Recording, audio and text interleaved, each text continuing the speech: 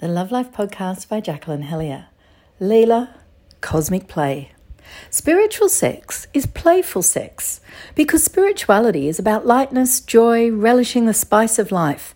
Our spirits love to play. And you can tell a truly spiritual person because they are light. They smile, they feel the lightness of being, the joy of existence. The Hindu term Leela reflects this concept, that life is play. And without attachment and heaviness, we can be playful.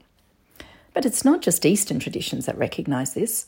Many of our great Western thinkers discovered the same thing. George Bernard Shaw said, "We don't stop playing because we grow old.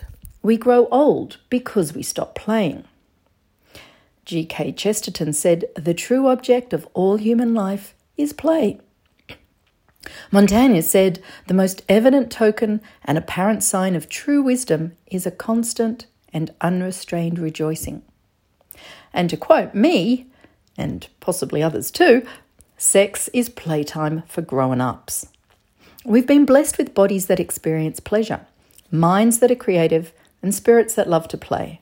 Life is meant to be the combination of all three, and sex, the source of life, the base of life, is most definitely all three.